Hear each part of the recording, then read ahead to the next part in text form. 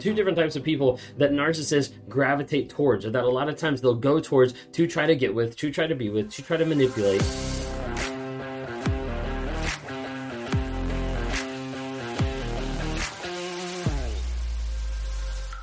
Do you always feel like you're attracting toxic people?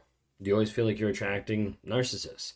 Maybe you've had a pattern of being with a narcissist in your life, of going from an overt to a covert, or multiple narcissists, or you come from a narcissist family, so you get with multiple narcissists down the road. Like, does it ever feel like, wait a second, like, what is actually going on? Why do I keep going back to these people? Who's attracted to them? Well, today I want to talk to you about two types of people that attract narcissists.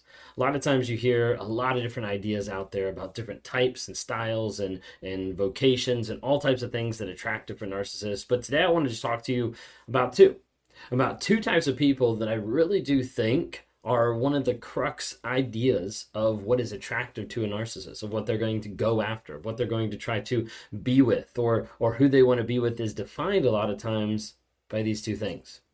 If you guys are new here, my name is Ben Taylor. I'm a self-aware narcissist on this platform to provide awareness, growth, healing, and change. And I do that in a couple different ways. One of the ways we try to give awareness is just by promoting what narcissism is on all platforms, so people have an idea of what it looks like. Not just a textbook definition, or not just an idea of someone snapping photos and, being obsessed with themselves, but really, like, what does it look like on an everyday basis? What does it look like in a relationship? What does it look like in the workplace environment, in the family environment, all different types of things like that. If you don't have a chance to be able to follow us to see like these small nuggets of truth we drop every single day, then follow us on TikTok, Instagram, Facebook, YouTube. We have the Spotify, Apple Podcasts, also Amazon Music. We're also on LinkedIn, so follow us anywhere there. Just look up Raw Motivations. We're on all the platforms under Raw Motivations. So be super excited to be able to work with you one time, to be able to help, or with like coaching on like a day-to-day basis. Would love to be able to help you. If you want to talk sometime to be able to go through trauma bonds, or kind of work through the addictive cycle, or the detox process, or the rumination, or building those vision and values and boundaries moving forward, would love to be able to interact with you. You can go to rawmotivations.com and click on it there. Would love to be able to interact and help you on your growth and your healing journey. We also have a support community that we've been building over time called the NARC. Stands for Narcissistic Abuse Recovery Community. It's a group of like-minded people that have been through the same shit that you've been through and are there to help support you through it, to help give you advice, to help guide you. Also to have courses so you can learn more about narcissism, so you can understand more of the crazy making that's going on. Different places to be able to track your no contact, record things in journal so you can actually keep things straight or keep things private to make sure that maybe the other person isn't finding out or seeing what's going on.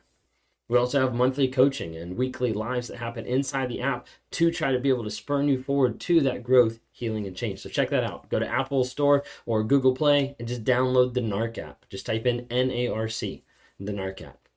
So anyways, I was talking today about two different types of people that attract narcissists. Two different types of people that narcissists gravitate towards, or that a lot of times they'll go towards to try to get with, to try to be with, to try to manipulate. And a lot of times when you talk about this, of like what attracts narcissists, or what kind of people do narcissists go after, a lot of times we talk about kind of like a regular general population. It might be talking about like empaths, right? Like empaths, because they have so much feeling, because they have so much heart, then they're going to go to this person, they're going to try to fix them, they're going to try to help them, all different things like that. And it's like, wait a second, like maybe it's like the empaths, like they're going after empaths.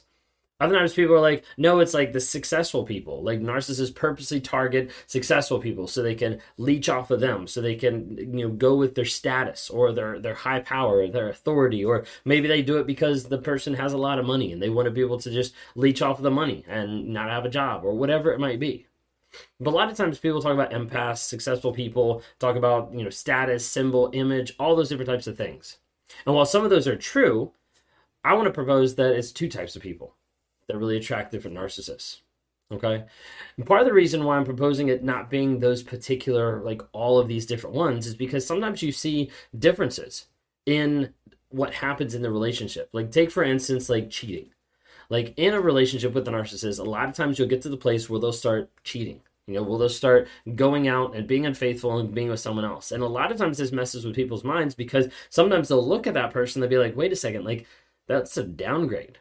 Like this person doesn't have the same looks, or they don't have the same status, or money, or education, or image, or whatever it might be, and they'd be like, why in the world would the narcissist go be with this person? Why would my toxic person leave me when I'm giving them everything they could possibly want and go be with that person who doesn't have near the resources or capabilities that I do? A lot of times that thinking is what screws up a lot of people and confuses them, because they start thinking that it's about them when it's not. It's all about the narcissist and what they want. So at the end of the day, you can be providing them $1 million and they'll still go out and cheat on you, because if they're not getting what they want, if they're not getting that ego, that entitlement, everything fed in that kingdom that they've built around themselves, they're going to go towards someone else. So anyways, I keep talking about two types of people that attract narcissists. The number one, the person I think that attracts a narcissist is a person who has no sense of self, that doesn't know who they are.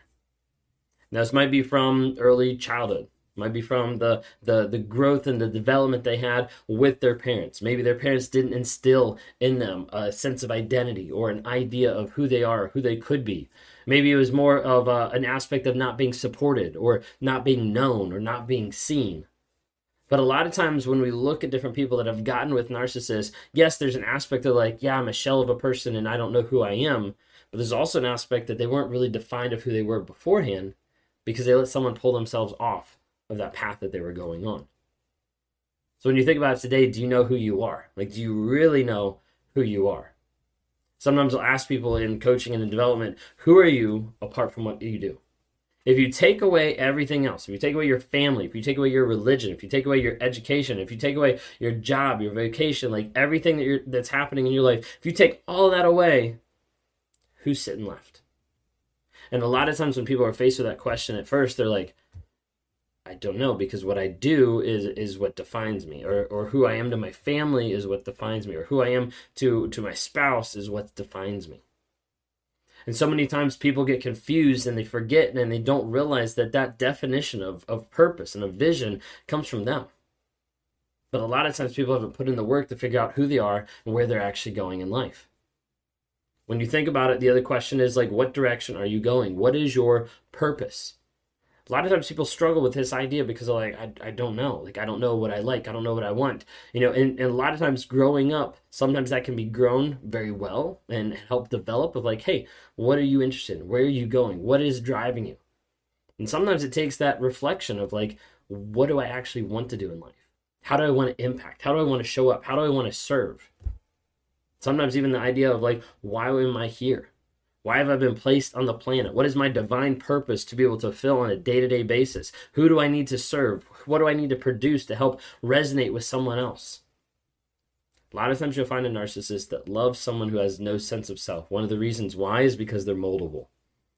A person who has no sense of self is easily molded and pushed in a certain direction to become the person the narcissist wants. The narcissist looks at someone with no sense of self and they're like, that person I can make to be the servant that I want them to be.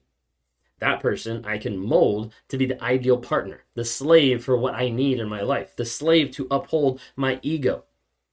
So as a result, a lot of times a narcissist will go after someone with no sense of self. Second person that narcissist oftentimes is attracted to is someone with no boundaries. No boundaries at all. Now, a lot of times you'll see sometimes narcissists who see boundaries and they think that's attractive, not because they want that, because there's a challenge. Let me see if I can break it. Let me see if I can get over it. So sometimes that is the case. But a lot of times when people are talking about like no boundaries, they have no idea what boundaries are. Any boundaries they set, they have no consequences. They have no follow through. And a lot of times they have no resolve to stick with those boundaries because they also have no sense of self. So as a result, anything that they put out there, they're like, I'm not sure, I'm not confident of what I'm actually putting out there. So maybe, and then narcissist runs right over the boundary and they're like, yeah, that's fine. Narcissists will go after people with no sense of self and no boundaries. The thing is, the two of them work together. Because a lot of you might be watching the video or they might be asking like, I don't know how to set boundaries. Like, I don't even know where to start. Like, boundaries aren't something that makes sense in my mind. Is that you? I want to give you 3 different things to be able to think of.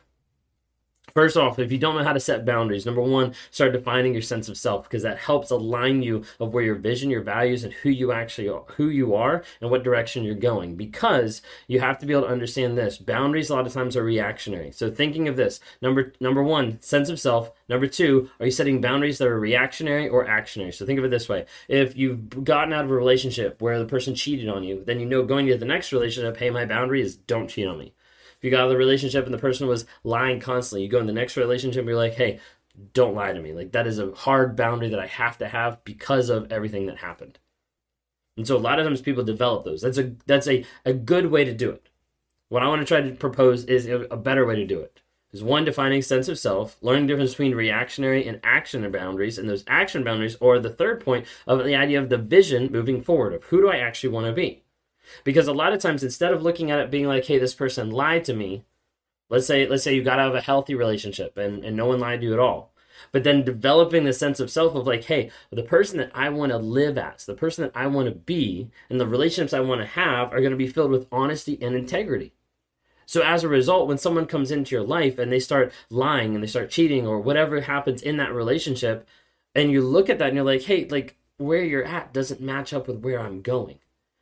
Because who I am, who I'm going to exemplify to be, who I'm going to show up as every day, and who I'm going to engage with any partner that I have is going to be with integrity and with honesty.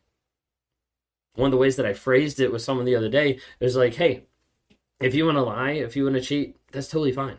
Go ahead and do that. That's on you. But it's not going to be with me. And I'm not going to allow that in my life because that's not the direction and the purpose that I have, the vision for who I want to be in this life. So I'm going to continue going down that road of having purpose, of having direction, of having vision, of having values. And if you don't have those, then we need to talk about sense of self. We need to work together to figure out who you actually are, what that actually looks like. But developing those boundaries, if you're worried about how do I set those boundaries, figure out a sense of self. Understand the difference between reactionary. You can develop some from reactionary and also actionary. What's the future? And then figure out your vision, your purpose moving forward and say, hey, does this person match or line up to that? Or are they pulling me away from the purpose that I was put on the planet to serve?